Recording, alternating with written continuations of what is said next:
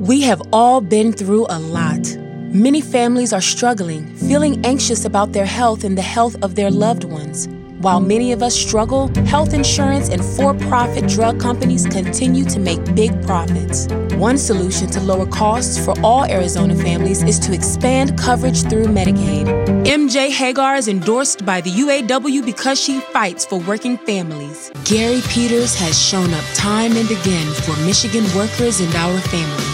He's fighting to protect us from COVID-19 and ensuring we recover safely. He's protected our retirees and the benefits we've worked so hard for.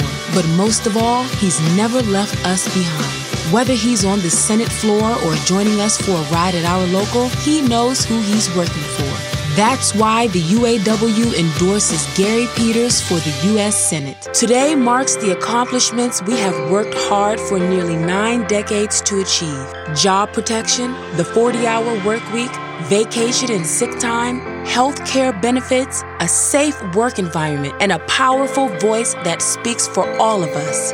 We look to the future with an eye toward the challenges that remain and the progress we must make together.